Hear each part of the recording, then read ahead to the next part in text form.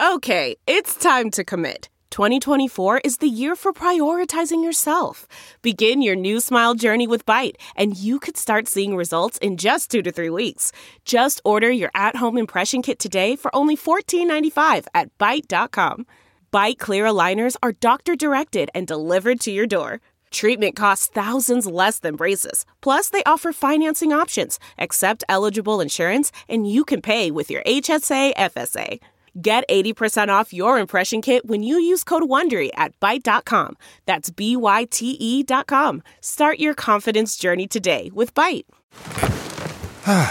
The comfort of your favorite seat is now your comfy car-selling command center, thanks to Carvana. It doesn't get any better than this. Your favorite seat's the best spot in the house. Make it even better by entering your license plate or VIN and getting a real offer in minutes. There really is no place like home. And speaking of home, Carvana will pick up your car from yours after you finalize your offer. Visit Carvana.com or download the app and sell your car from your comfy place. Delve into the shadows of the mind with Sleeping Dogs, a gripping murder mystery starring Academy Award winner Russell Crowe. Now available on digital. Crowe portrays an ex-homicide detective unraveling a brutal murder he can't recall. Uncovering secrets from his past, he learns a chilling truth. It's best to let sleeping dogs lie. Visit sleepingdogsmovie.com/Wondery to watch Sleeping Dogs, now on digital. That's sleepingdogsmovie.com/Wondery. Welcome to episode 181 with my guest Lauren Hennessy. I'm Paul Gilmartin. This is the Mental Illness Happy Hour. An hour or two of honesty about all the battles of this. I don't know how long the episode's going to be today. I know it's longer than an hour. I know it's shorter than 2 hours, and I don't really give a shit. I'm going on 2 hours sleep. My eyes are not even open right now. That's how tired I am. Yeah, this show is, we talk about the stuff and the thing and go, whatever. I don't care. I really don't care. It's kind of nice when you're so tired that you just don't give a shit. Like right now, I feel like I could be at a crosswalk and like give up halfway across it and just lay down on the dotted line knowing I'm not going to get hit. You know, people stay on their side of the road. I'll finish crossing when I get the energy. Let's get to some, I got an email and we'll do a couple surveys and then we'll kick this thing off. Now the negative voices in my head is going, you haven't told them about the website. You haven't described what the show is. What if somebody's a first-time listener? They're not going to know. All right.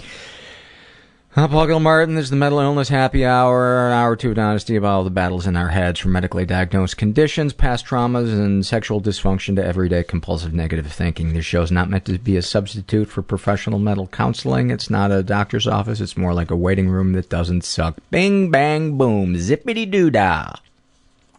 Website for the show is mentalpod.com. Go check out the forum, read a blog, donate, stare at the wall. Who gives a fuck? I hope I'm not being annoying, but honestly, there's something that feels really good about just being honest when you are exhausted. This is an email that I got from a lovely, lovely supporter of the show. Her name is Amy Buck, and she has been emotionally and financially supporting the show for a number of years now. And she has certainly had her ups and downs, and she sent me an update. And she writes, I've been meaning to write you a very long update letter, not because you necessarily need an update from me, but because you and your show continue to be a major component of my life, and I have a hope that sharing some of my journey may help others, or just help you, because I would not be where I am without you. Just so sweet.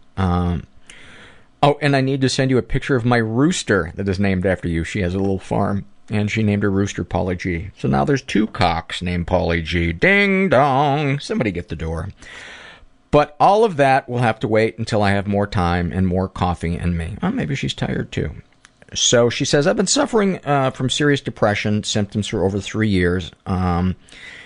and on and off for her entire life. I'm on Celexa and Wellbutrin, but still having significant issues with rumination, exhaustion, memory, and general life is blah. Which sucks because there are so many great things going on in my life right now. I'm also 50. My good friend suggested I see a naturopath and do the saliva tests to test hormone levels and adrenals/cortisol. I also did a blood test for the Alzheimer genes because it runs in my family. Very long story short, I'm now on low levels of testosterone, estrogen, and progesterone. My adrenals were totally fucked up, and I'm on some natural remedies for that. After a week on the hormones, I feel fucking amazing. If you haven't thought about saliva testing, you might want to. It's expensive because insurance doesn't cover it, but with me, it has changed my life. Thank you so much, Amy, and thank you for the continued support, and all of those of you that are monthly donors or whoever have ever donated to the podcast. This is Struggle in a Sentence, filled out by, once again, a teenage girl who they just, I tell you, man, they're like savants with the struggle in a sentence about her depression. Dysthymia is like watching your life alone in the back row of a movie theater, and your soda is flat and you don't care what happens to the protagonist. About her anxiety, if the awkward silence does not end, you will explode to fill it. Snapshot from her life. I'm assigned to vacuum the case in which we display food at the cafe where I work. When I go to do it, a coworker picks up the vacuum and starts doing my job. There's a screeching sound in my brain like we're metal gears scraping each other, and the machine of the universe is all wrong because I'm not doing the task. I'm terrified I will yell or do something crazy because my brain has plunged headfirst into irrational panic. When I reclaim the vacuum, I must get every last crumb to make up for the imbalance and restore harmony to this corner of the universe. Even when I do, I'm still afraid someone will notice my mini meltdown over a coworker attempting to help. That's so good. Thank you for that. Ellie is her name. This is filled out by Misery Hates Company, and she's in her 20s. About her anxiety. I feel like I'm always standing in a massive open space in the glare of 1,000 spotlights. Every eye is on me, and I am wishing that I could just cease to exist. I am dying from the heat, burning in the light, wishing for nothing but cooling darkness, total silence, and solitude, knowing I will never get it in life. Wow, that is deep. That is deep, and so descriptive. Thank you for that. Are you sure you're not a teenager? About her struggle with fantasy. I wish I had a different life in a different world. All I want is to be somewhere else. I constantly read novels, watch movies, watch television shows, and play video games. When doing this, I fantasize that I'm a character in these fictional worlds. I'm incapable of focusing on anything else.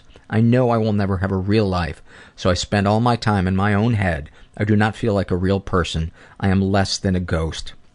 I think there's so many of us that deeply, deeply relate to that. About living with type 1 diabetes, she says, I feel like I am anchored to my apartment, to the refrigerator where I have to keep my insulin. I worry at all times about my blood sugar levels, which, whether they are too high or too low, control me. They dictate where I can go, when, how far, whether I can eat or not, whether I can move or sleep or shower. I am locked into a tether, strangled by a leash. I am forever attached to a 1,000,000-ton boulder. I cannot move. I cannot escape. And about loneliness, she writes, I have constant loneliness. I am always alone. Even when other people are around, I am alone. I always have been. I hate the sounds and scents of people and civilization. That's sense, S-C-E-N-T-S. I feel lonely, but I cannot stand being around people, any people. All people make me anxious, angry, and sad. I am trapped in my own pathetic, empty life. I wish I could live on Gilligan's Island. Seriously. I don't think there's a one of us that hasn't fantasized about living on Gilligan's Island. I used to fantasize about being in the Brady Bunch. It almost hurt to watch the Brady Bunch when I was a kid because it just seemed like, oh my God, that's what I need. And I think Gilligan's Island would be refreshing too, because who doesn't want everything made out of coconuts and string? That'd be pretty sweet. This is filled out by a woman who calls herself Mo. She's in her 20s. Snapshot from her life. I'm sitting in the kitchen right now, not doing the dishes. I just feel too tired physically to get up and do them, but my chest is tight because my anxiety is kicking in, thinking about not getting them done. I just want to go to bed, feeling like a failure for not doing stupid dishes, except that I don't really. I already took a 3-hour nap today and a 3-hour nap yesterday. I slept fine at night, so the naps are apathy and depression driven. You know, I think apathy is depression driven, and quote unquote laziness is depression driven. And the day I realized that, you know what, maybe I'm not lazy, maybe I'm just uninspired and my depression has got me in a headlock, Paul said from his bed. And finally, this one is from Serafina. She's in her 20s. And man, the best ones I think are always about OCD. She writes about OCD, if I think about it one more time, maybe it will go away. Oh God, I wish I didn't need to take meds.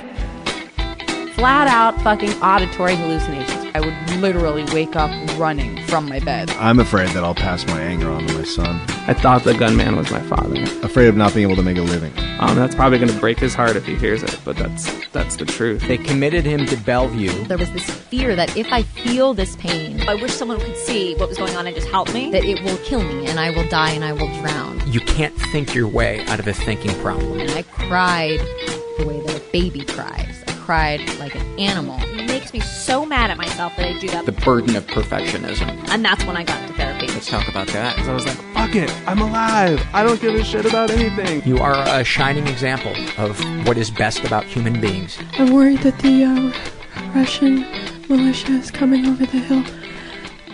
I know that, but Alice, how you feeling? I'm pretty good. Pretty good.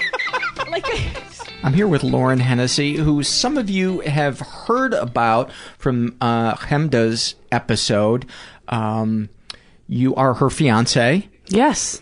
And I suppose the one of the reasons why I wanted to talk to you is you're a trans man, and you were born female-bodied. Correct. And you still have a female body, but you are you're male. Yeah. And talk about the arc of your realizing that you had been born into a body that didn't feel right to you, that didn't feel like it was who you really are inside. Yeah. And also for your listeners, I'm not passing in any way. I'm not even that androgynous, you know. I probably look, if anything, on a, quote, butchy day, like a lesbian, you know. And the thing that a lot of people mistake is that sex and gender are the same, you know, which makes sense that we would think that, and that's what we're taught, and that's the majority, you know, I think. Well, for me, I always felt different as a kid growing up. And I was always told I had an old soul, you know. Lauren really has an old soul. And, like, I always thought maybe that's why I felt different, or maybe it's because, like, I had to be friends with all gazillion kids at church because my dad was the pastor, you know, whether I liked him or not. Or maybe it was because, for whatever reason, I felt I was forced to stand in the girls' line at lunch, you know, and for whatever reason felt so embarrassed by that. But when I was around 6 years old, I always liked girls, like from a young age. Always liked girls, which has nothing to do really with me being trans, just nothing. My sexual preference to want to hump, so to speak, has always been women. And I was a pretty sexual kid. I think some of us are more sexual than others, you know, just by nature. And I was always, since my earliest memories, attracted to women. So one day, my auntie comes over to our house and she's like just devastated, crying and going ballistic. You know, she comes in, and lots of people come to my dad for counseling, you know, because he's a minister, but also because he connects with people, you know, he's good at that stuff. And so, he can what? He connects with people. Oh, connects. Okay. Yeah, and he can empathize really, with anyone's situation. He really gets down and dirty with people in that way, kind of like you. So she comes over seeking counseling, and, my mom's kind of like, okay, Lauren, go in your room, So I go in there and I wait for my mom to come in, and she does. And I'm like, who's dying? What's happening? And she's like, well, your cousin Craig, your auntie's son is gay. It just told her that he's gay. And I'm like, oh no, what's gay? And she explains to me what it is and why we don't believe that that's right. And I ask if he's going to hell, and she's like, I hope not, but we can pray for him. And I'm like, oh yeah, man, I guess that is kind of weird, I would never kiss a boy. Gross, And so it was. Is that because you were thinking of yourself as a boy at that point, or you were putting yourself in his shoes and thinking, if I were a boy, I would never kiss a boy? No, because I in my shoes would never kiss a boy. And, I knew that my penis was going to grow in eventually, because that's what happens. And I was ready for that, kind of subconsciously. I wasn't like waiting expectantly. I just knew that that's what happens. And had somebody told you that, or that was your fantasy? Was you would figured, grow a penis? I just figured, because I knew I was a boy, and I always felt it, and I couldn't. I always felt it there, and that's why I knew it would grow in. And like I guess I didn't really have words for it then, and it wasn't really a thing for me. But now I can equate it to phantom limb syndrome, where someone born without a limb or loses a limb in an accident or battle or whatever, still feels pain, still reaches for things, has, sensations and stuff like that, because the synapses in the brain is there still kind of, Yeah. And so I always had that feeling. So I just knew. It wasn't a question. And about a year, maybe or so later, when I was around 7, I realized that it wasn't growing in, and that I like girls, and oh my God, I'm a girl, and oh fuck, I'm going to hell, kind of thing. Oh my God, what was that like? Oh man, isolating and terrifying. And I wanted to do, God's will or whatever I thought that was at my young mind, sort of.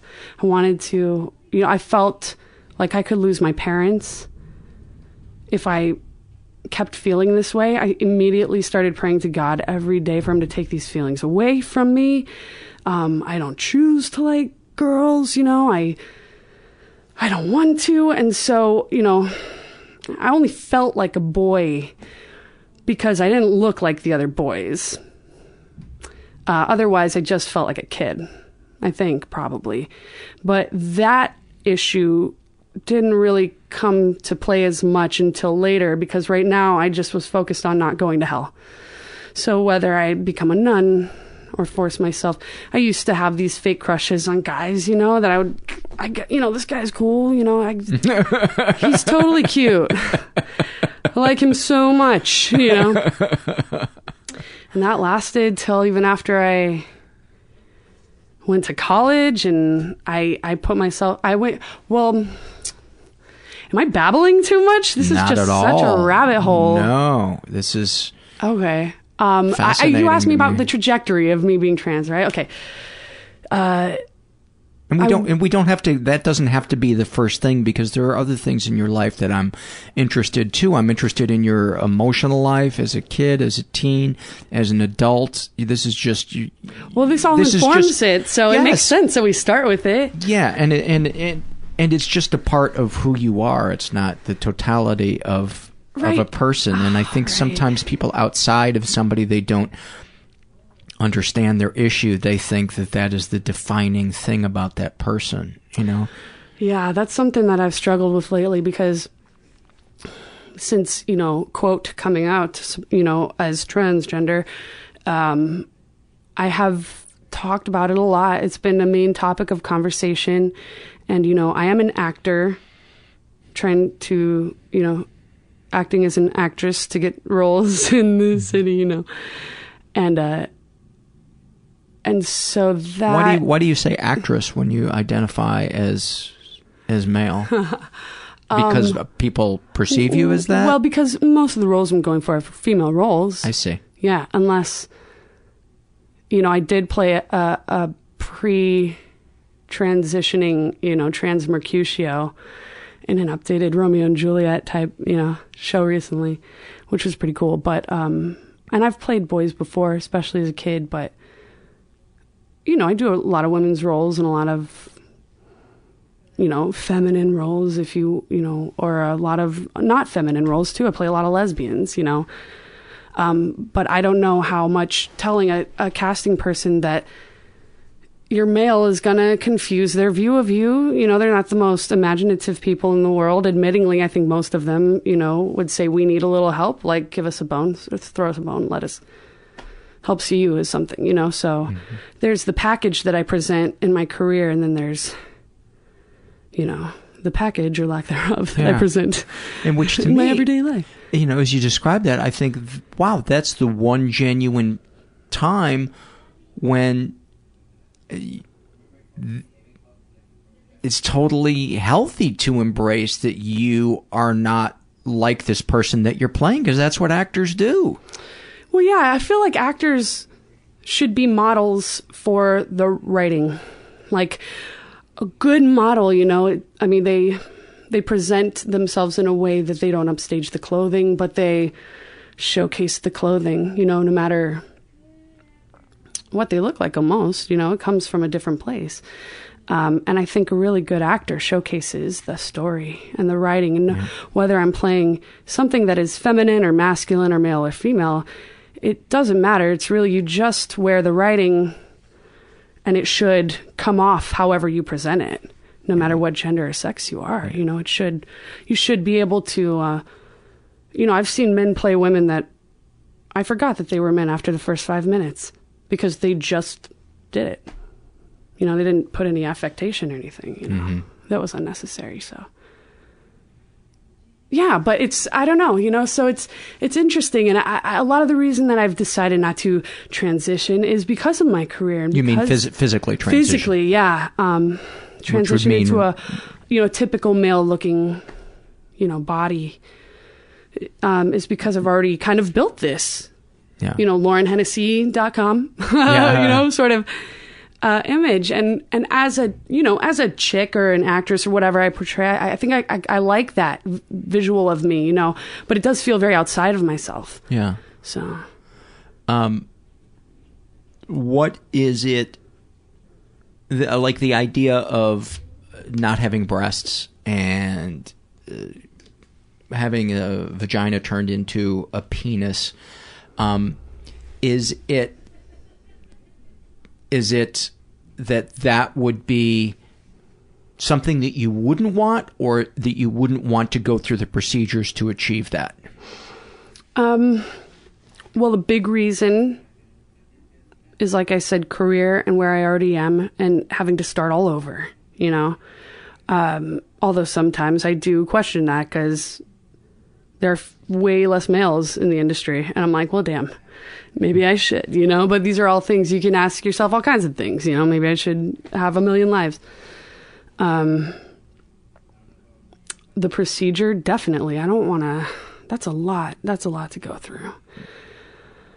And, but there's not a feeling that you would be more free and more who you are inside on the outside if you did that? Oh, there definitely is. And I'm not sure whether that comes from, I see myself differently in my head than I present. I do think I'm more in my body many days. I'm trying to find a yin-yang sort of relationship with it so that I don't give myself cancer or something, Mm-hmm. I hate my breasts. They get in the way of my hugs. I can't, go to the pool with my shirt off, like little things like that, which sucks for any chick too, I'm sure, but, it doesn't represent me correctly. And so therefore I'm not seen. And I think the most basic thing we all want is just to be seen, for who we are. Yeah. So it misidentifies me. And so that's, a huge thing that presenting as, quote, male would give me, is just being seen, waiting till my girlfriend and I passed you on the street to look at her ass instead of like shaking your head and saying, oh, what a shame, or I'm gonna take your girl from you, or something like that, even, like just everyday little stuff that is taken for granted. Just being referred to by the right pronouns, that kind of thing. And also feeling more comfortable in my own skin. And I always think, like, if I knew that was an option when I was growing up as like a preteen or a teen or something, I think I would have done it. I definitely would have pursued that, but I didn't really know. When people refer to you with a female pronoun, what do you feel or think? I mean, clearly you think to yourself, that's not who I am, but is there an urge to correct them? Are there times when you let it go, or you just understand that, well, I'm not dressing male, so how could they know how do you handle it? Yeah, only is finding out. I found out the word transgender about 5 years ago. And so that has like changed my life a lot, and my relationship with myself and my body and my expectations of myself and others, and what it means to be trans, and what should I expect. And I don't know. I really don't know what I'm allowed to ask for. I don't want people to feel, super sensitive or careful around me, or like, oh shit, if we say the wrong thing, Lauren, like so sensitive or whatever. But at the same time, I do think it's important that we recognize that there are men walking around that look like me, and there are women walking around that look like you. And we're straight or gay or bi, it doesn't matter, It's just for whatever reason in the womb, we didn't develop as that sex, And some of us have both sexes, and we don't know what the gender is until you tell us, And so why isn't that, I don't know, why isn't that applied to all sexes? But now that we're learning more about it, the conversation is opening up. We're talking about it now, and it's huge. So, was there a feeling of relief when you realized there was a name for your secret, what you felt? Such a relief. I was like, I'm not the only one. There's other guys like me. Like, this isn't a mental disorder, Or, at first what actually really helped me to think about it as was a birth defect. I have a birth defect. I was born looking like a chick, and I have titties and a vagina, and I have this phantom penis that I can't get rid of and I can't explain. Some days I'm really glad it's there, and some days it's really annoying, because it's just a reminder of what I'm lacking, or what I'm missing.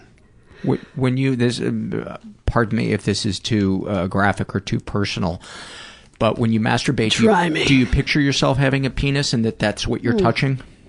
Yeah, always. Even as a kid, just naturally, I would masturbate with my phantom limb, or with, what I had there. I just kind of mash it all together, and just sort of rock back and forth. Yeah. But I always pictured it there. I always had it there.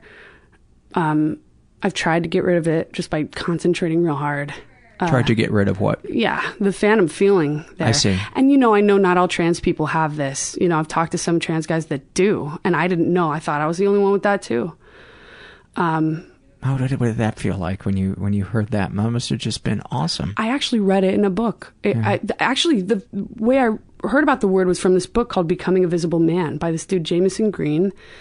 And it had other trans guys' accounts in it. And one dude was like, had an almost similar experience as me, like almost identical, where his buddy taught him how to pee for when his penis grew in. And my buddy taught me how to pee for when my penis grew in, And that was like, it changed my whole world and understanding of people and myself, everything, It made me feel very affirmed, really relieved. Did you cry? That word gave me a reason to exist. Mm-hmm. I'm sure I cried reading about that stuff. Yeah. Even if not, outwardly, physically, I was crying, inside. I don't always produce tears, but it doesn't mean I'm not crying. Yeah. You know what I'm saying? I just can't imagine what a profound, because I know what it's like to have felt alone with some secret or feeling of brokenness, and like particularly when I first walked into a support group and heard people's stories and went, oh my God, it's not just me. You know, the way I describe it is like I was a 3-legged dog my whole life, and I walked into a room full of 3-legged dogs. Yeah, that's a great way of putting it. And it's like my soul began to cry in many ways. Even if the tears didn't come out, it was a catharsis, like poison was leaching out. Oh, yeah, absolutely. There's a reason for your existence. You're seen for the first time. And you're not a mistake. No. Yeah, and you're not a mistake. There are so many variations of people and so many endless and so many don't outcomes. And so many don't have a voice and are shamed into being beautifully different. Yeah. Whether it's internal or external. That's one of the things I hope to accomplish with this podcast is to... Check mark. Is for people to embrace what is unique about them instead of feeling cursed by it. But if we never get out of our isolation, we never get to experience the poison leaching out and to feel the pureness of who we really are and that we are special in a good way, and fuck what people who don't understand it say about us. But it's so hard. It's so hard. It is hard, which is, man, one of the things I deal with, like, you know, there are the extremes as far as I'm concerned, you know, as, you know, I'm queer by, you know, not by choice. Like, I'm queer by, like, this, you know, this makes me queer, I guess, you know what I mean? And I'm resentful about that a little bit because that's like a box I didn't get to put myself in, you know? It's funny because I don't think of you as queer. I think of you as straight. Well, I am straight, but I'm queer by transness, you know, and these are just my own judgments of myself. I see. Queer by not fitting into a box, not queer by your choice and like, who you're attracted to. Right. Yeah, okay. Exactly. I forget that queer can mean just not anybody who's not straight. Right. That's true. And you know what? Queer can mean straight too. I think queer is an umbrella that just encompasses everything, you know, and just admits that we're all, you know, a lot more alike than we realize. But I totally forgot what I was going to say. So here goes that. Talking about it's hard to hold on to these things. Yeah.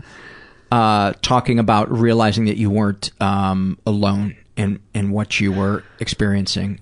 And realizing there was a name for it. Oh, yeah. You're never alone. You're never alone. Whatever you're experiencing, there's someone out there that is experiencing the same thing. And that is the most healing thing. And you should seek those people out. Seek out those forums and that information. Because that, I mean, if I knew... You know, I mean, the only time I'd seen trans people was on, like, Jerry Springer, you know, or... You know, when I heard the word trans, I thought of like transvestite or, you know, cross-dresser or chicks with dicks or whatever, you know, the media images kind of popped up in my head. And I was definitely turned off by it, you know, and plus I was coming from, this is what I was saying, both sides of the fence. I was coming from a kind of a conservative Christian upbringing, you know. I mean, laid back, and my dad is so open-minded that we really are on the same page now, you know, in a lot of ways. But, you know, I was brought up in the church, and I understand wanting to do the right thing when it comes to that. And I understand wanting to help people, and where, you know, the fear of your friends and loved ones being queer comes from. Like, I understand where that comes from. Kind of a certain protection of, we don't want you to experience pain. And we want you to live forever, and we want to see you after this life. And it goes so deep, you know. And it really stems from a fear of death, I think, at its root. But it's like, you know, we want you to be okay, you know, and this is not good. I understand that. And because I was a part of that, and I would say things like that, even though I was feeling them myself. But being on the other side of that, I see how... Like you would say, oh, it's too bad that gay person's going to hell. Is that what you mean? Well, I wouldn't say that, but I would feel bad if I found out that my friend was gay. I see. Even though I knew that I liked girls, you know, but Not because of what they were experiencing, but because of what... I didn't want them to go to hell. Yeah. When did that idea leave you? Well, so I went to Nyack Christian College, my first year of college, which is north of the city in Manhattan. North of Manhattan, about 45 an hour. Close enough to the city I could still get in on the weekends, but far enough away. My parents felt okay with it. They accepted me late because my other schools I auditioned for didn't, accept me this time around. And where were you raised? Where did your parents live? Hawaii. I was raised in Maui, in Hawaii. Hawaii. Oh, wow. Yeah. Only white kid. That's a whole other set of... Wow. Mental... Did you get your ass beat? Mentally...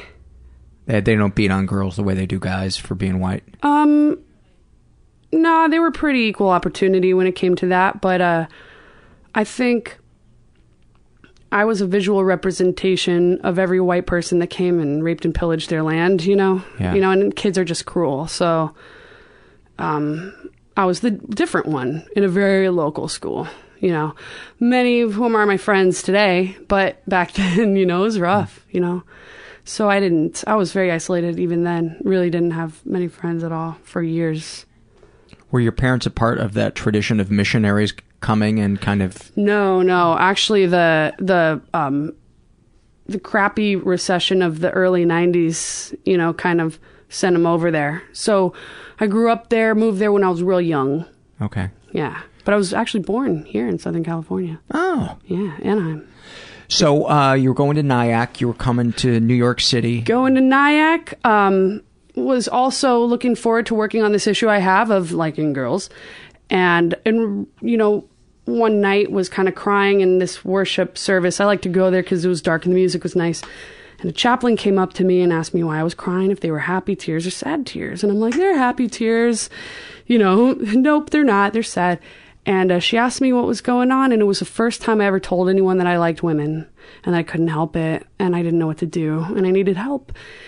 And she told me that I wasn't alone, and that there was a group at that school that met once a week that dealt with these same issues that I could meet with. And so I did, and I went to this group correctional, homosexual correctional ex-gay type therapy thing once a week, and went to also, taught by this bull dyke woman, and it was me and a bunch of other dudes, which that was cool. And also one-on-one, ex-gay therapy. And it kind of started to work. I stopped feeling attracted to anything, after a while. So it just shut your sexuality down. Basically, yeah. And then I met my first girlfriend and lied to them for the remainder of the semester until I was out of there. And I struggled. I was dating this girl. I fell in love with her. And I struggled a lot with it because I still thought, it was bad. I still, was dealing with these issues of transness that I couldn't identify because I didn't have a word for it, and I had all these, and I think she picked up on it a little bit. Even we would have discussions about it, about her kind of feeling like I'm both almost. And so I finally found this gay Christian Bible study in the city. Started going to that. Started attending a church. Started an LGBT group at the church. Kind of found a peace with my spirituality and faith and sexuality. And then have been letting go of the church, sort of, ever since.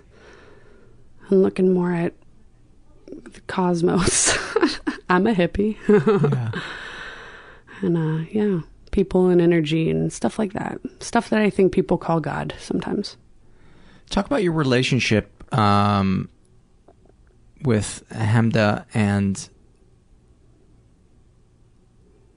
how that came about. I know she shared it, but on her episode, what has been, because you're more committed to her than you've been in any other relationship in that you are engaged societally, in terms of society's view of you, you're more committed to her than you have been before. Talk about what it's like being queer and wanting to be married and all the hurdles of seeing how it's portrayed in the media and people that are against it, and her family having a problem with that. I know that's a lot. I know that's a lot of questions, but cool. All right. Okay. Also, before I say that, just because I know I'm going to forget this, I just want to say one thing. Another reason I'm not transitioning, I think it also is, this has become kind of a side reason, or a side bonus, maybe more so, which I also resent. I think it is important for people to see trans people and recognize them as who they are and what they are, even if they don't match their bodies. I don't think we should have to physically transition in order to be seen by other people or for other people, you know? And I know that's not always the reason why. I wonder if that plays into it more than we know. But, you know, who knows? Who knows? Until society changes, which it is, slowly but surely. I'm glad you said that, because it's what's inside that person more than how they're perceived. Yeah, it's crazy how much... Oh, and pronouns, again, going back to your question about pronouns, what you said earlier, I have realized that pronouns are more based on visual than actual. And so when people refer to me with female pronouns, you know, depending on the day, sometimes I feel hurt by it because they know better. Sometimes I feel... Because it's people you know? Yeah, and then know me, and that, you know... sometimes I feel like it's done on purpose, but I have to let it go. Sometimes, like, people actively choosing not to acknowledge it. Sometimes I correct them. Sometimes I don't. I never know when to, because I know what I look like. I don't make it easy, you know? If it comes out, you know, when people correct themselves, I see it, I hear it, I appreciate it, even if I don't acknowledge it. And sometimes I don't give a fuck, and I know what I look like, and I know they know me and they see me, you know, but who do I tell? What bathroom do I go into? You know, am I making a moral case of it or an ethical case of it today? Or do I just like skip the bathroom altogether? Or do I just go in the girls' bathroom because it's easier, you know? Or do I want to even have the fucking conversation?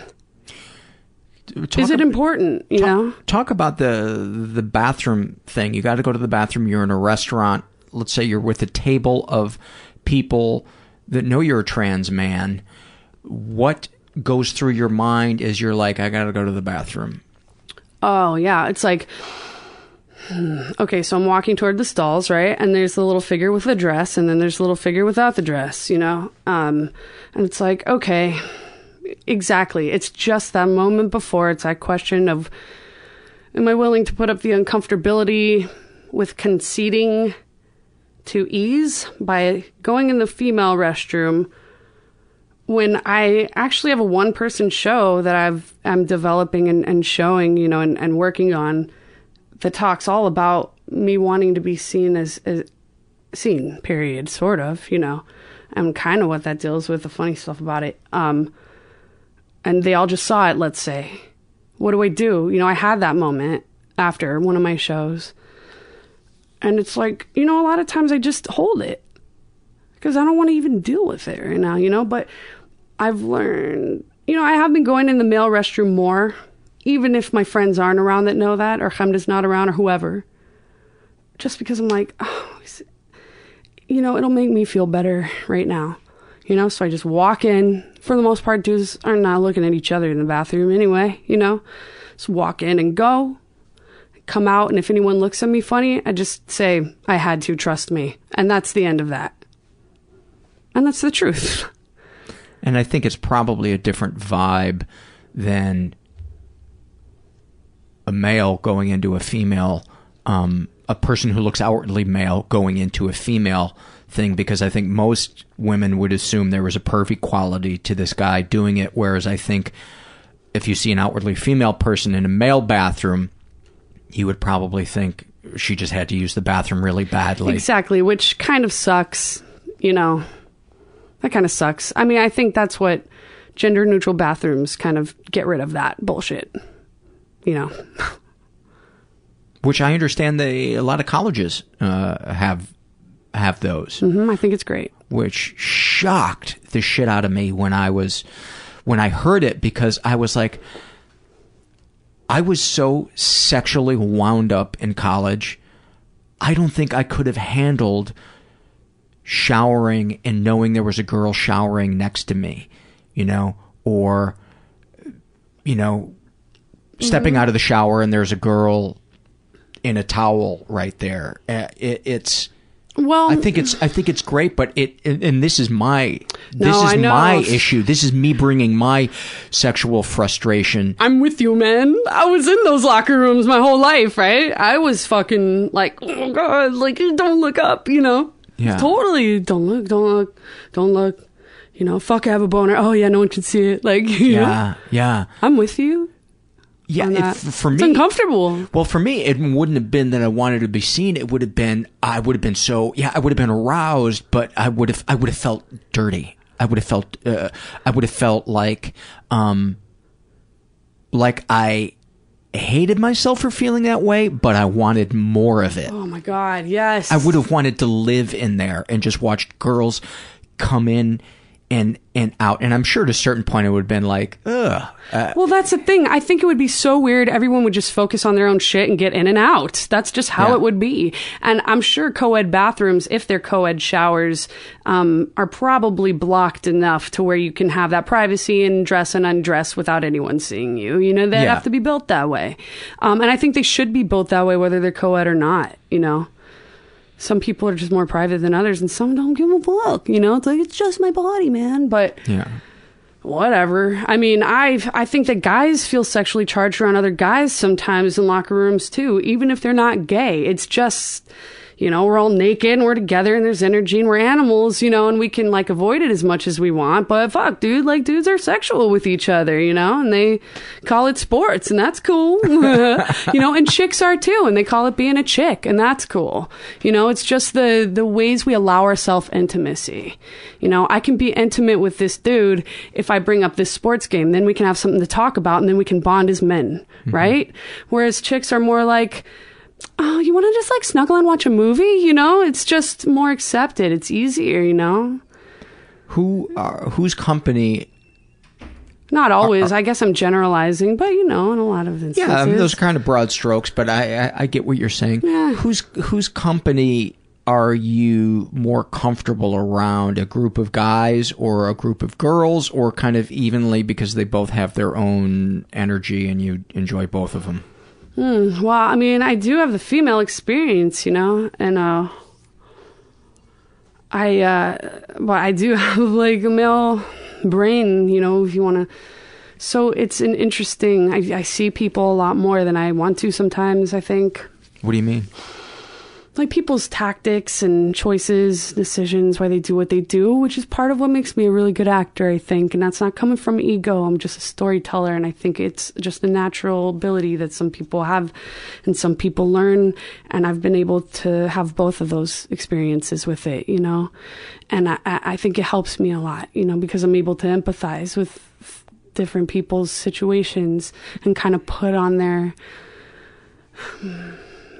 because I see why they're doing what they're doing, or I get it, you know, I get it. Can you be more specific about when you say their tactics? Sure. I mean, we all have tactics in life to get what we want. You know, right now I'm speaking a certain way to solicit a certain idea, to get you to feel a certain way about what I'm saying. Mm-hmm. So that is my tactic, right? Or maybe you're looking at me a certain way to make me feel comfortable in order to get what you want, right? But that's all we do all the time. So my brain sees those too clearly, like a nerd. He sees numbers sometimes too much and puts like, you know, algorithms together in their head all the time. Like I'm seeing people's tactics all the time. And I try to step away from that a little bit and just, you know, enjoy life or whatever. It's like, even if I'm watching a show, and I hope this isn't coming off as like, I don't know, weird, or if I'm watching a show, you know, I'll pick the show apart, and maybe it sounds like I'm talking shit about it. I'll pick every little thing apart about it, you know, from the technical to the acting to why they did this and all their choices and what, you know, or how I thought the writing differed or was the same, or what they got. And it's not even that. I mean, I love doing that stuff. I'm a nerd about it, right? But I'm a nerd about it, and it's like overwhelming. But So I think I see both sides because I kind of have both experiences. I see. You know, and so I'm able to, it's like behind enemy lines, you know what I mean? With women, what I love about women is the intimacy that you can get with them, and so quickly and so deeply, without it being something that's weird or sexual necessarily, you know? The depth you can go, you know, in topics. I love, you know, how, you know, of course, all these are going to be broad strokes because we're breaking men and women up into gender classifications, which isn't necessarily correct for everyone, you know.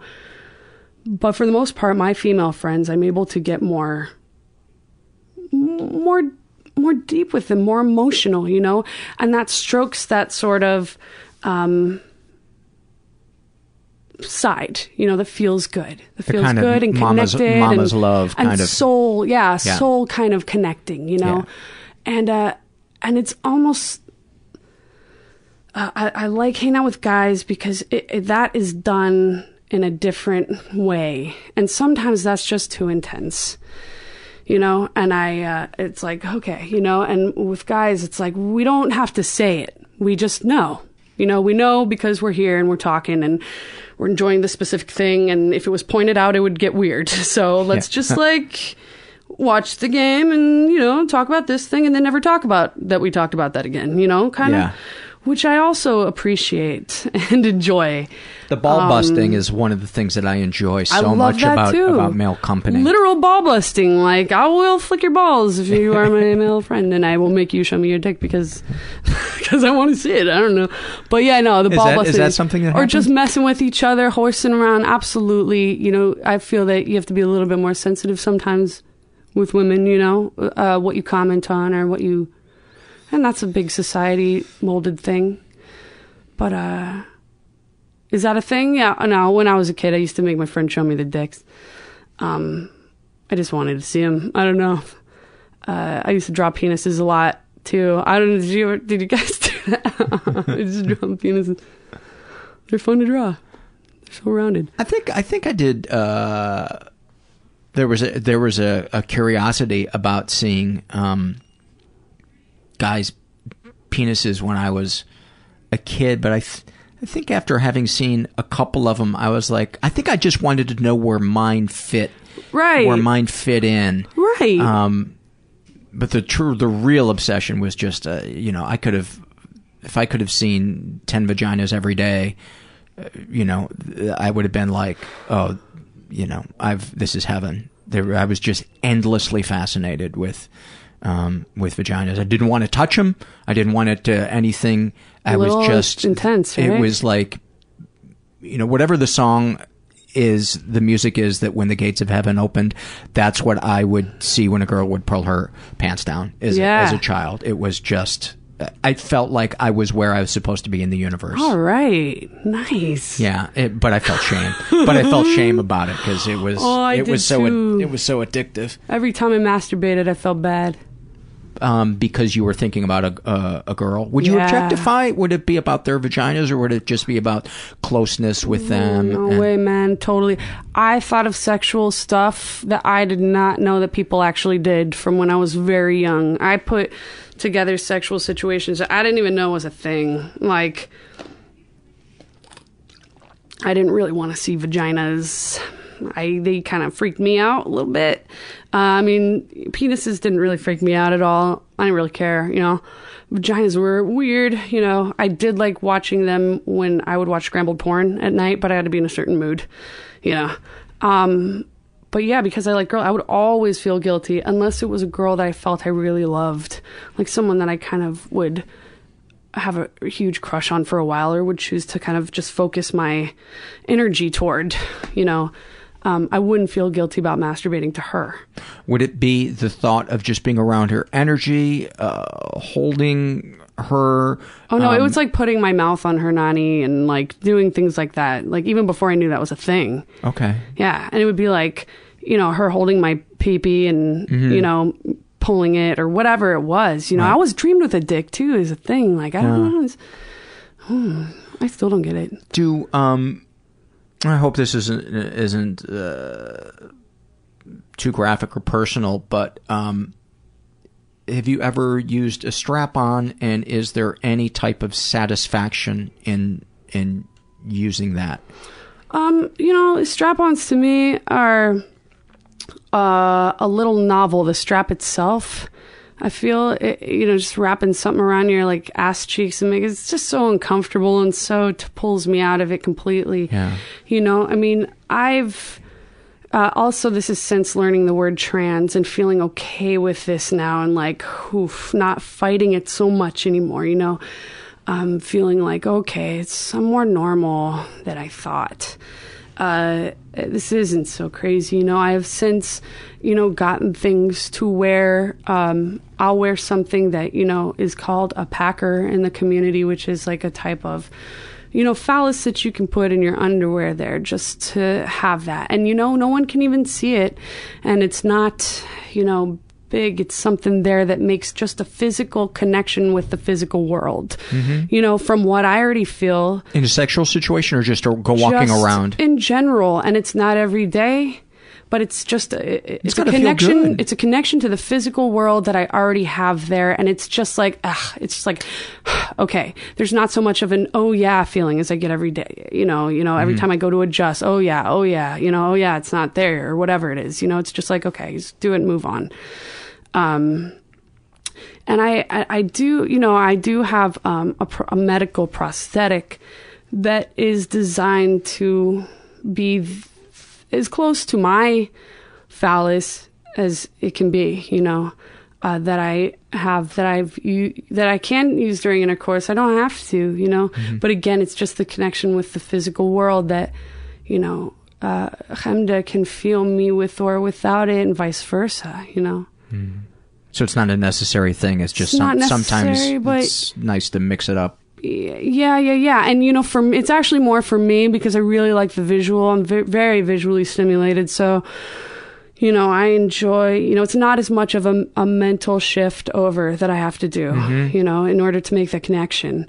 So I enjoy seeing, her touch it and put her mouth on it and everything like that. I love seeing my penis in action. Absolutely, there's something me too. really powerful about seeing the act of penetration. Yeah. And seeing what you feel, mm-hmm. seeing what you're feeling is very powerful for me. And for me, oftentimes masturbating, just like looking at my penis. I've masturbated with a prosthetic as well. Yeah. What's another aspect of being a trans man that people may not know about, or that you struggle with, or that you've come to terms with? Or something outside of being a trans man, just something that you struggle with as a human being. I mean, no dude likes being called a chick or a girl, even though I think women are better in a lot of ways. In what ways? I kind of wish I was a woman, I'd make things easier for me. I think they've been given more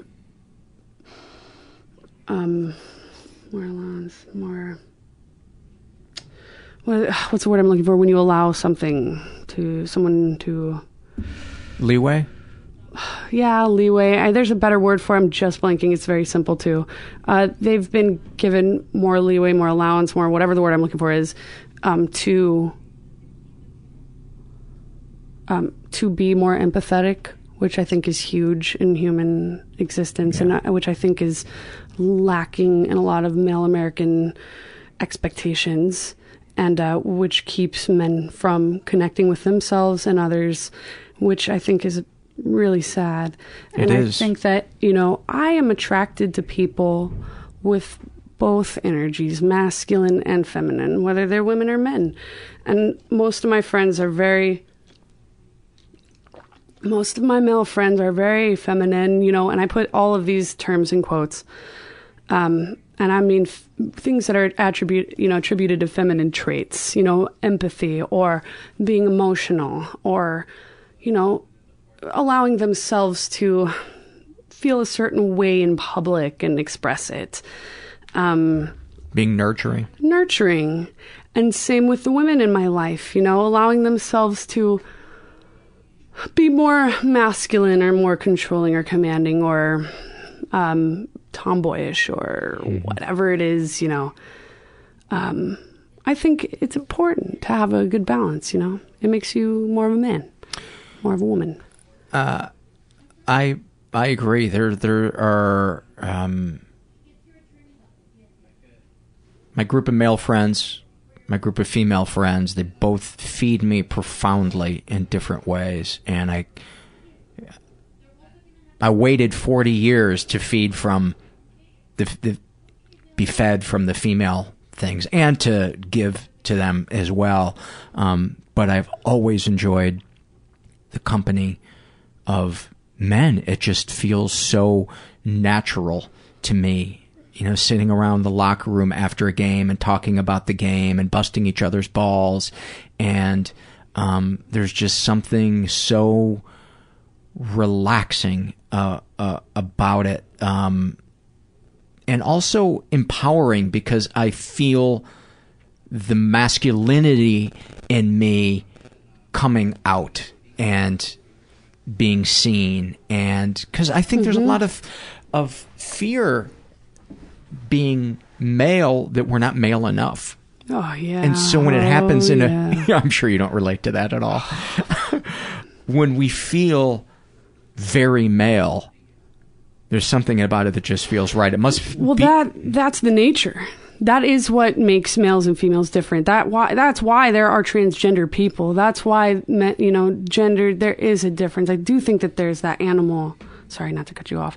No, there's that animal instinct, that thing, and that's what stereotypes, I think, are based out of. I think they get ballooned and cartoonized, and I think, but they're, when you bring them back to their very core, I think it's very, natural. And I have that too, Yeah. And I'll notice a group of men be aware of me at first and then sort of just forget about it, after a while, which I appreciate and like. And that's something for me. Fuck, man, when I'm acknowledged by men, by other men, it is so important, and it feeds me too, and that energy and being able to be seen by them, and accepted into the pack by them is so important to me. And that's one of the hardest things about it, because, there's a lot of stigma around me, because it's like, oh, it's because of what I look like, and I may bring down your masculinity if you refer to me as one of you, sort of thing. Like, and I get that because I'm one of you. I get it, right? Which is why I so badly want to be included too and incorporated. And it feels so childish. It feels like such a young feeling to me, like just wanting to fit in, but that is a very nature, oriented. And that is what I get from men as well, and I think that's sort of what I was saying about the not even having to say anything, just connecting and just knowing and having that. Yeah, sometimes it's just by their relaxing around you.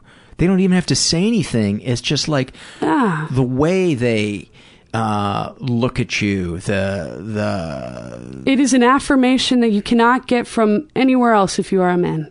Yeah, the walls are down. Yeah, there's no filter. And when I experience that around women, it's equally as awesome, and I feel like I must be a gentle soul that they are able to let me be a part of this conversation that they're having, even if it's just a one-on-one, that they trust me enough to open up, or they see, I guess for lack of a better word, my feminine side. And it feels right, all like, these are in quotes, I get it. Yeah, it feels, because I do have I feel like I have a really big feminine side, and you are a well-rounded man, and that makes you a better man, more of a man. That makes you more of a man. I do feel like that, and when that part is seen by women, it it just feels so awesome. And I was sharing with somebody the other day that especially when I'm around women who experienced incest, because that is its own club that, and I feel close to men who've experienced it as well, but with the women, I get the nurturing from them. So it touches me on a level that is so deep. It is so deep. It just goes to my very, very core, and it feels like the hug that I should have got from my mom. Totally. Wow. Well, that you're aware of that, you know, I think that's a lot of what we attribute to feminine qualities is the awareness about things about ourselves, you know? What we need emotionally. Yeah, and being able to ask for that and to accept it. And I don't think that's feminine. I think that takes a lot of courage and strength, you know, to be able to do that, to be able to relax even. But I think we have similar things that we get from men and women that are important to us in similar ways. Talk about, unless there's something from the past, well, let's talk about things outside of your gender that you, being a trans man, that you've struggled with. Is there mental illness in your family, addiction, any snapshots from your life that were informative and, you know? A lot of my mental illness, you know, a lot of my jealousy and my possessiveness issues, I think, have to do with not being seen and feeling inadequate and feeling emasculated. And, you know, my brothers, you know, were running away a lot too. And so that kind of ties in with fear of loss. And so you have this, you know, inadequacy complex that where I tend to explode, you know, sometimes for stupid reasons. If I think someone is hitting on Chemda or something like that, you know, I'll feel a spray in my head, and it's like it blacks me out, and it's the Hulk, you know, just comes out, and it's not even that I think she's going to do anything. I just feel as though I'm not being seen. It's almost coming from that, you know, it almost all comes from that. So I don't know. You know, it definitely overshadows a lot of mental stuff. As for addiction, I've been pretty lucky in that area. I haven't even gotten addicted to cigarettes. I smoke weed on a daily basis. Maybe I'm addicted to that, but it helps me, helps give me perspective. It helps with those, you know, that spray that I was talking about. So does therapy. And these are things I'm actively working on that marijuana is a big part of. So you did ask me one thing earlier about Chemda and how that whole thing being trans and all that. This is how I found out I was trans. Quickly, I'll try to make it quick. I mean, the word transgender, rather. It was one of the first times we were together sexually.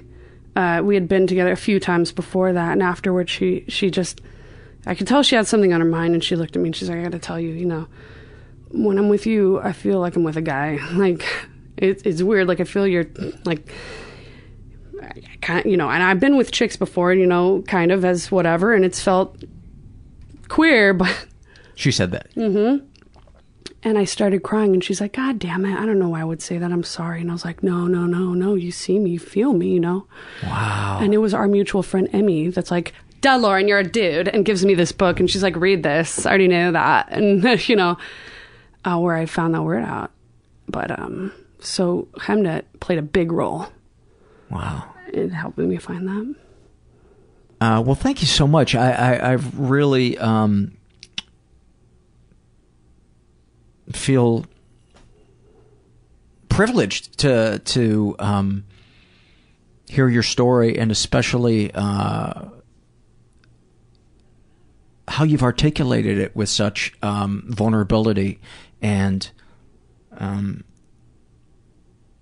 just love when I get to hear an experience that I haven't heard before. And I know everybody's experiences have a quality of uniqueness to them, but and we've had other trans guests on, but everybody's story's different, and so I'm always touched by people's willingness to open up and talk about stuff that a lot of people wouldn't talk about because they're afraid of being judged, and that's just awesome. Yeah, man. Thank you so much. That's how we heal ourselves, and each other.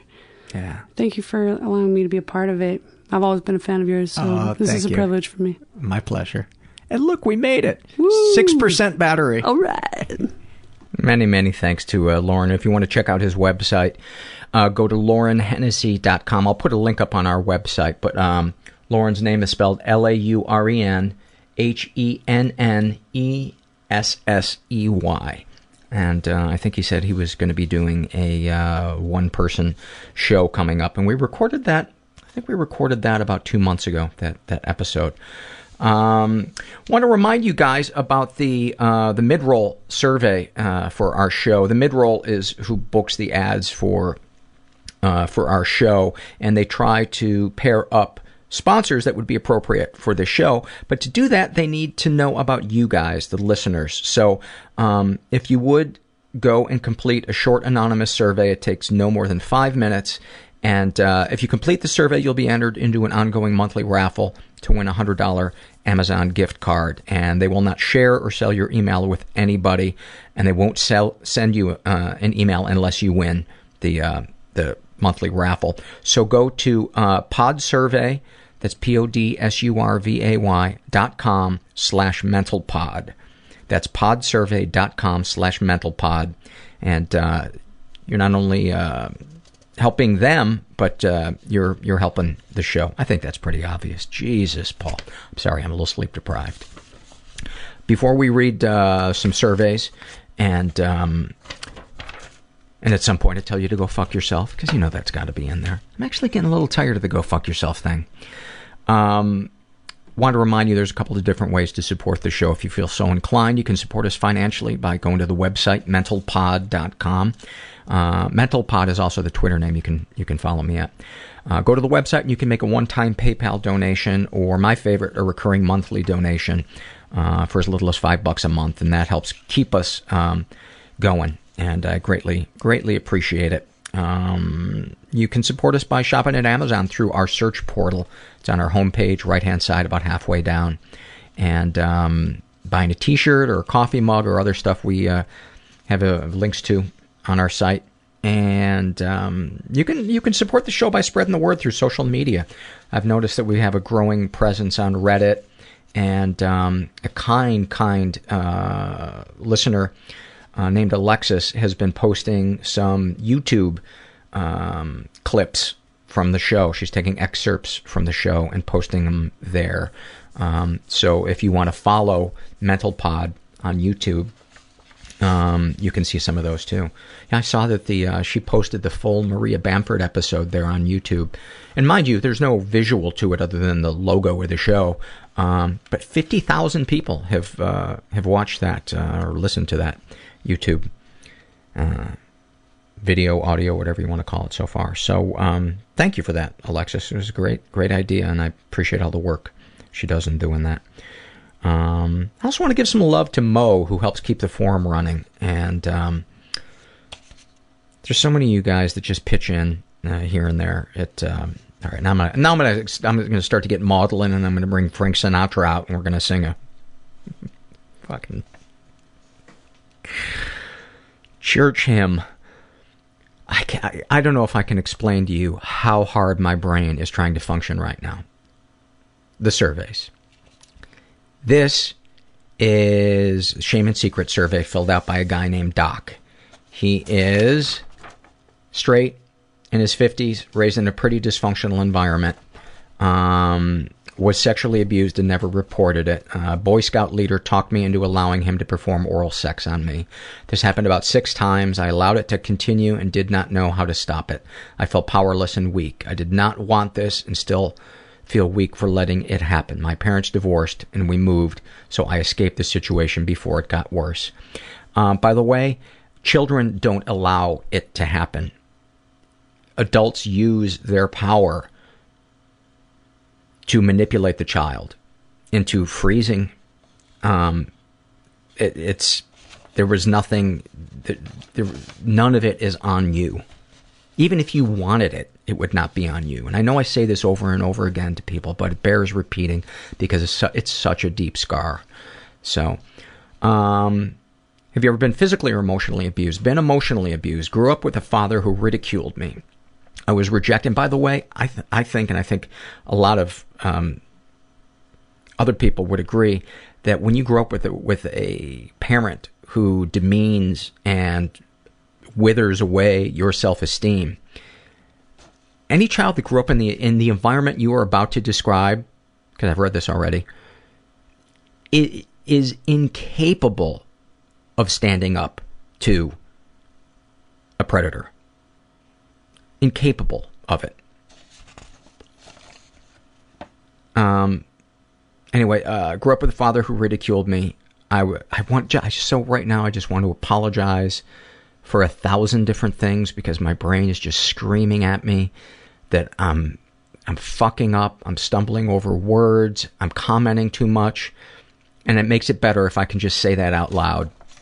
It's like you guys are the friend on the phone that I pick up the phone and say I'm having a rough day. Here's what's going on. You're like my support group when I'm doing the podcast. It's so nice to be able to say, God, I'm feeling really insecure right now. Anyway, grew up with a father who ridiculed me. I was rejected and made fun of. My siblings were treated better, but not perfect. They feel guilty now as they would put me down with my dad. My mother would feel sorry for me and say she could not do anything. Relatives would say, it's too bad because you are a good kid. At Thanksgiving, during my parents' divorce, my dad refused to take me to Thanksgiving dinner as I had no decent clothes to wear. He took my siblings and did not bring me anything home to eat. I was devastated. The sexual abuse started right after this. 40 years later, I asked my dad about this, and he says he can't remember. I have poor self-esteem and have looked for attention, first by being a troublemaker and dropped out of high school.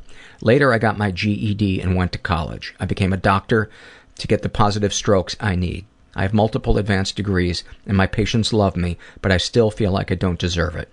I overcompensate so everyone finds me valuable for what I do, not who I am. I am in an emotionally abusive marriage and allow my wife to put me down. I do not stand up for myself and allow others to take advantage of me. I'm struck by so many things as I read this, Doc. First of all, at how awesome it was that you were this, high school dropout, and then you went and got your fucking GED and went to college and became a doctor, which is so awesome. So clearly you can fight for yourself. You have it in you. But there are these other areas, I think, related to the abuse that you're having trouble feeling that you're worth it to stand up for yourself. You got it in you, man. You have it in you to fight more for yourself, to stand up to your wife. I highly recommend a childhood sexual abuse survivor support group. There's a gazillion of them out there. Maybe contact the Rape and Incest National Network, and because they're everywhere. Any positive experiences with the abusers? Positive attention, even with the abuse, was better than negative attention. Darkest thoughts. I still feel there is something wrong with me and nobody should love me because of it. And by the way, buddy, that's textbook for people that were abused. Darkest secrets. I have not fought to protect my kids from an abusive mom.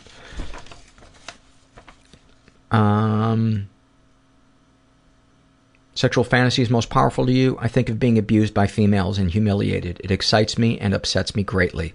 I feel stupid and ashamed with it. Very embarrassed.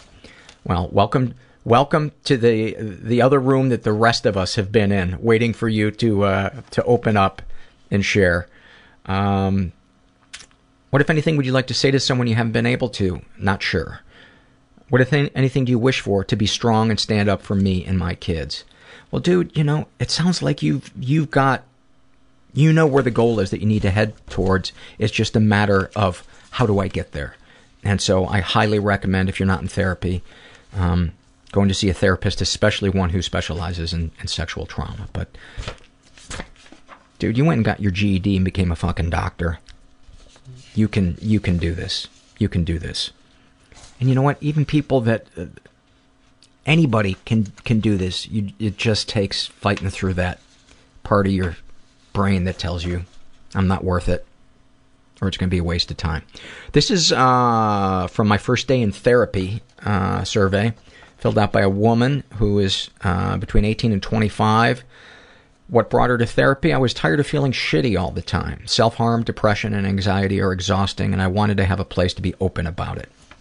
Any fears associated with starting it. I was worried that I would find out that I don't actually have any issues and I was just being ridiculous.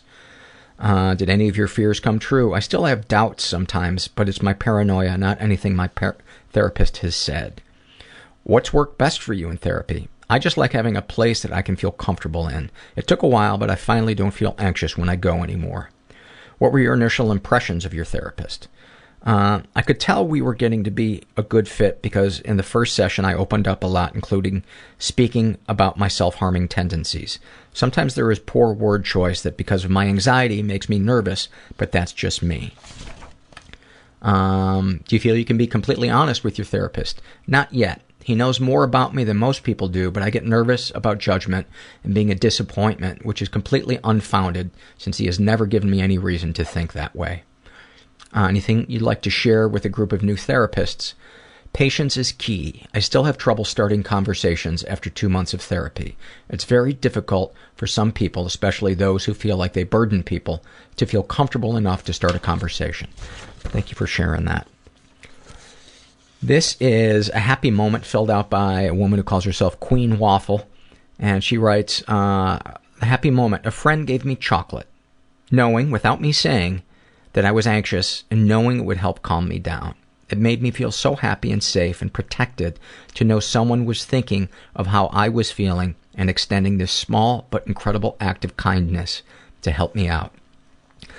That really touched me when I read that because it also reminded me that we so think that, and I bet that person, when they saw the look on your face and saw that you felt, I bet that a peace came over them, and whatever problem they were having with their day, that intensity lessened. And I try to remind myself sometimes, when I'm trying to get something from the universe in the middle of a shitty day or a day where I feel empty, I try to remember that, by extending love or kindness to somebody else, I can get that. So in a way, there's always that option at our fingertips when we feel like we're just this dry sponge, in the middle of the desert and it's not going to rain for a month. This is the Shame and Secret survey filled out by a guy who calls himself DTJ. Oh my God. I might as well have my head on a pillow. DTJ. He's straight, in his 20s, raised in a slightly dysfunctional environment. Ever been the victim of sexual abuse? Some stuff happened, but I don't know if it counts. I was 12 or 13 on a camping trip with a youth group. There was a girl 4 or 5 years older than I in the group. I was very attracted to her. She and 2 other girls pulled me off into the woods and after some time started groping at me and wanted to view my genitals. I have never been confident in my appearance and was very embarrassed. I was a sheltered child and couldn't deal with the attention I was getting. I refused them and returned to the main group. The 3 mocked me for the rest of the time I knew them. This partly contributed to my feelings of self-doubt and depression that I have felt for years. Most guys would jump at the chance to have such attention. Often I look back and wonder what would happen if I had accepted them. Probably would have mocked me regardless. By the way, that is sexual abuse. I want to say this to men out there who experience stuff like this. The first thing to do is reverse the sexes. And if I were to read that and it was 3 17-year-old guys doing it to a 12-year-old girl, well, there's no question that that's sexual abuse. So I think that answers your question. Have you ever been physically or emotionally abused? Never been physically, but he has been emotionally. I was bullied a fair bit growing up from grades 2 to 11. I have been diagnosed with borderline personality disorder recently, on top of having several learning disabilities. I've been dealing with depression since I was 11 or 12. I assumed it was just normal emotional phases of growing up. It eventually culminated into suicidal thoughts and 2 or 3 years of sitting around drinking my depression to sleep. I've started seeing a shrink, and he has informed me that I am emotionally abusing myself. Since beginning therapy, I've learned that many aspects of my personality that I assumed were normal, being a jerk to people close to me and always having to be right and win at everything I can, were defense mechanisms for dealing with my feelings of inferiority and depression. Looking back on it now, I can see that the people who harassed me growing up were themselves being abused by their families. I wish them the best, even though they are still assholes from what I have seen of them on social media. Darkest thoughts. I am frustrated. Anything I set my mind to do tends to fail, even if I put 110% into it. I want to kill myself, but I can't take the idea of hurting my girlfriend and family like that. Darkest secrets. I look at porn all the time and masturbate 3 times a day. This has not interfered with my sex life that much, and I know it's a coping/distraction mechanism from my problems. I don't want to give it up, but I can't see how I can continue this way once I have married my girlfriend. I enjoy having sex, but it doesn't take my mind off my problems like masturbation does. Speaking of marriage, I feel like I won't be able to support my girl and that my issues are going to get in the way of our relationship. You know, you said that the masturbating 3 times a day doesn't interfere with your sex life. Well, you know, my thought is, yes, you may have still enough semen to go around, you know, to have sex with your girlfriend, but it sounds to me like there isn't intimacy in your life, and as an extension of it, intimacy, true emotional intimacy in your relationship with your girlfriend, especially if you haven't really truly dealt with the stuff that happened to you on that camping trip. I think talking to, like I said, to somebody else in a previous survey, go see somebody who specializes in trauma, because that is trauma, what was done to you. That would traumatize any child, and you were a child. Sexual fantasies most powerful to you. I would like to have a threesome, but my girl wouldn't be for it. I don't know that I could have the confidence if I got in that situation. It's not the most over-the-top fantasy, so sharing it isn't that big of a deal. What would you like to say to someone you haven't been able to? To my girlfriend, I am sorry I talk down to you all the time. I'm sorry I am such an ass to you all the time. And by the way, that's something that we do, those of us that were traumatized as kids, is we take it out on the people that love us the most. And it breaks my heart when I see myself doing it, and I hear other people recognizing that they do it. So no, you're not alone in that. What, if anything, do you wish for? I wish I hadn't isolated myself from people as a kid. I had opportunities for friendships, but my lack of confidence forced me to shut them down. I now find it hard to maintain relationships with more than 1 or 2 people. Have you shared these things with others? Yes, with my shrink, and some of them with my girlfriend. How do you feel after writing this stuff down? Good. Anything you'd like to share with someone who shares your thoughts or experiences? To my buddies back home that used to get bullied with me, you don't need to have your shields up anymore. Let more people into your lives. Oh, that's beautiful. That is beautiful. Thank you for that, DTJ. This is Shame and Secrets, filled out by Ruby. And she is bisexual, in her 20s, raised in a slightly dysfunctional environment, never been sexually abused, or physically or emotionally. Darkest thoughts. Whenever I'm in a room full of a lot of people and I am sitting quietly, I have intrusive thoughts, which are usually of sexual nature, about someone I know or someone who is in the room. Darkest secrets. When I was maybe 7, could have been a little younger, my brother, who was about 5 at the time, and a friend, a girl who was his age, were over at our house. We all decided we wanted to practice kissing with each other. No other sexual act happened besides kissing. I remember specifically watching my brother and his friend kiss each other, and me and my brother kissed briefly. And then in parentheses, she puts, that is really hard to put into writing. Because I was the oldest one, thinking back to this incident, I feel extremely guilty and ashamed that I let it happen. When I am honest with myself, I remember participating because I was truly and innocently curious about what it felt like to kiss. Afterwards, I felt weird about it, and it never happened again. I haven't ever talked about this with my brother. However, we are extremely close, and I feel it did not negatively impact our relationship at all. However, I fear this could have had a negative effect on the young girl who was over at our house that day. I just am so afraid my actions were sexually abusive, and the thought of it having affected her life in any harmful, negative way leaves me with such a sense of sadness, shame, and guilt. I also truly don't know if it negatively affected my brother, and know I should probably talk to him about it someday, but I'm unsure if I'm ready to do that yet. Ultimately, when it happened, I really feel it was an act between 3 young children who were curious. Nothing was done maliciously. However, since I was the oldest, I feel personally responsible for this event having ever happened. I felt I had forgiven myself in the past.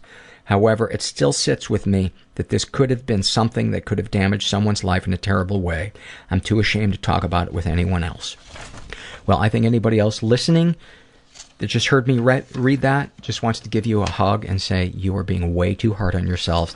That sounds purely like children exploring and being curious.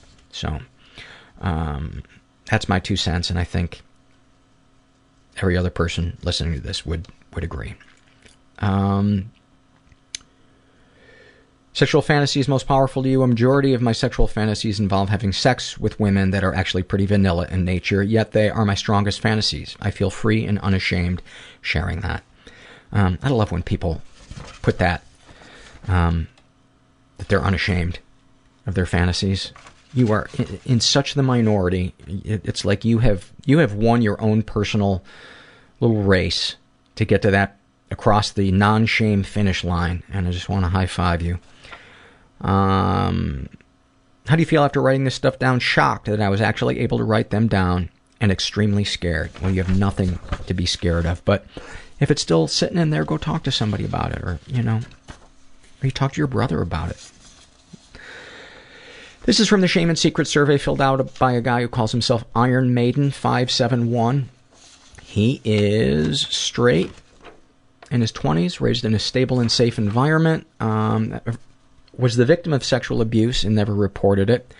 When I was 12, I entered into a relationship with someone 18 or 19. It has taken up until last year to admit to myself it was not an even-sided thing. Because I'm male and had not actively resisted, it feels as though somehow my experience does not count, bringing forth a lot of shame and doubt. And he's never been physically or emotionally abused. Positive experiences with the abusers. My abuser was always kind and loving while in public. I honestly would love to have had him as a friend, but he wanted more. Yeah, and that's also, to me, that's clearly what he did to you was abusive. There's no question about that, but in case you need any more evidence, the fact that he was kind and loving in public, which to me shows that he was definitely knew what he was doing and putting on an act of grooming. Darkest thoughts? None really. My loved ones make it so even the darkest idea is not shamed when voiced. Wow, that's beautiful. Darkest secrets? Although the time period was a blur, I may have molested a friend while this sexual abuse was going on.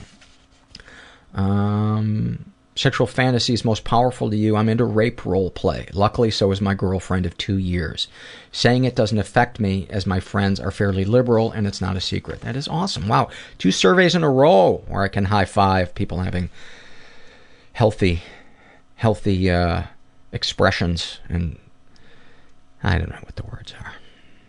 My brain is like, have you ever had your car where it's starting to run out of gas? And you'd be like, oh my god, it's about to clunk out, and then you get like another 15 yards out of it, and then it starts clunking. That's what my brain feels like right now. What, if anything, you wish for? Peace from anxiety. I can't progress in life with it, causing it to grow. He can't progress with the anxiety. I was like, with peace? You don't want peace growing in your life? How do you feel after writing these things down? Terrible. Dredging up these memories has brought on some anxiety. I'm sorry. I'm sorry that it did that. For a lot of people, it can be cathartic, but I would imagine, there's also that component of remembering that stuff that happened. Sending you a hug, buddy. This is from the First Day in Therapy survey, filled out by a woman who is between 26 and 35. What brought you into therapy? I ended my relationship with my abusive husband of 7 years and needed extra support to not go back to the relationship. When I've left him previously, I always found myself going back to him within days, if not hours. Any fears associated with starting therapy? feeling judged if I shared my thoughts and feelings. Did any of that come true? No, my therapist has been supportive. What's worked best for you in therapy? Having a safe place to talk and to be completely honest where I can learn more about myself without being judged. Initial impressions of your therapist. He's nice. He's safe. I don't like that he sits closest to the door. Took me forever to bring that issue up in therapy. By the way, I'm glad you mentioned that. I want to highly recommend anything that ever comes up in therapy, in your mind, having to do with your therapist, unless, you're thinking, oh my God, they're so fucking hideous. How do they live with themselves? But if it's like, oh, I feel like he's being pushy, or, that's passive aggressive, how he's, doing that stuff can be a gold mine to bring up in therapy. So don't ever shy away from it. Don't ever shy away from it.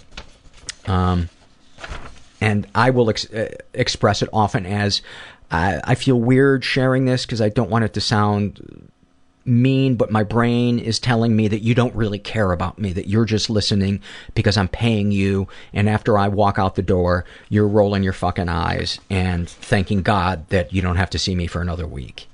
That's the kind of stuff that it's important to share. Or I feel like that thing that you said to me, 15 minutes ago, it felt kind of condescending. Talk about your feelings, man. Talk about them. Do you feel you can be completely honest with your therapist? Yes, on some level I do feel like that. However, it changes with whatever alter is out. Oh, okay, this person has dissociative identity disorder, and they mean alter personality. It changes with whatever alter is out. Some alters are more private and don't like me sharing. Anything you'd like to share with a new group of therapists? Ask clients more questions about disassociation or screen them earlier on in therapy. Within my first 3 months of therapy, I was diagnosed with PTSD, which made sense. Then 2 years later, my therapist told me I have DID, which is dissociative identity disorder. I get it takes a long time to see the symptoms of DID. However, I feel like if my therapist had asked more questions earlier on, the DID might have come out. I have no idea I have no 2 cents on that one because I'm not a therapist. But again, I am a jackass that cooked scrambled eggs on basic cable. And there's something to be said for that. This is from the Shame and Secret survey filled out by a guy who calls himself Rasputin the Saint. As soon as I saw that name, I was like, this one's going to have some shit in it. This guy's smart, and he's ironic. And he's dark. So, He is straight. He is in his 30s, raised in a pretty dysfunctional environment. Was the victim of sexual abuse and never reported it. When I was around 5, my aunt would involve me in her molestation of my 9-year-old sister, either by making me watch as they had, quote, sex, or by telling what to do and making me do it to them. That just breaks my fucking heart. Ever been physically or emotionally abused? He has been both. My father is a sarcastic, belittling ass of a human being. And that is difficult to fit on a driver's license. But it's right there underneath his name. Sarcastic, belittling ass of a human being. You can hear Herbert panting in the back. He was never there to say anything helpful. He would also smack me around as a child. Any positive experiences with abusers? Yes, he is my father and I'm supposed to love him. Well, my thought when I read that is, that's not a positive experience. That sounds like you just beating yourself up for having a normal reaction to an asshole. And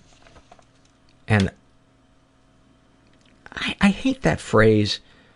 I hate the idea of I'm supposed to love this person. No, you either feel love or you don't. There's no right or wrong with feelings. And anybody who is beating themselves up because they don't feel love towards somebody, stop. Stop it. It is what it is. Darkest thoughts. Elaborate planning of abducting and sexually using teenage girls and young women. Darkest secrets. As a teen, I would sneak around and try to look in the windows of girls I went to school with. Fantasies most powerful to you. Bondage and domination. Tying up and having my way with women. Anything you'd like to say with someone you haven't been able to? I still hurt because of the things you've done. What, if anything, do you wish for? I wish to be happy and healthy with my wife for as long as possible. Have you shared these things with others? Some things I've shared with my wife. She is mostly accepting because she is a bit fucked up herself. There is still so much I've hidden from everyone for fear of rejection and judgment.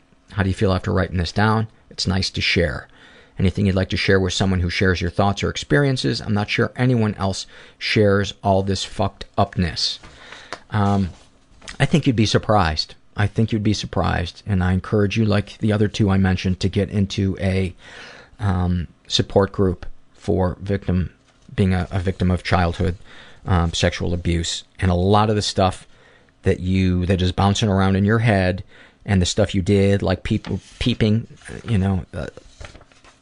that stuff is very common for people who were sexually taken advantage of as children. So heal that trauma, man.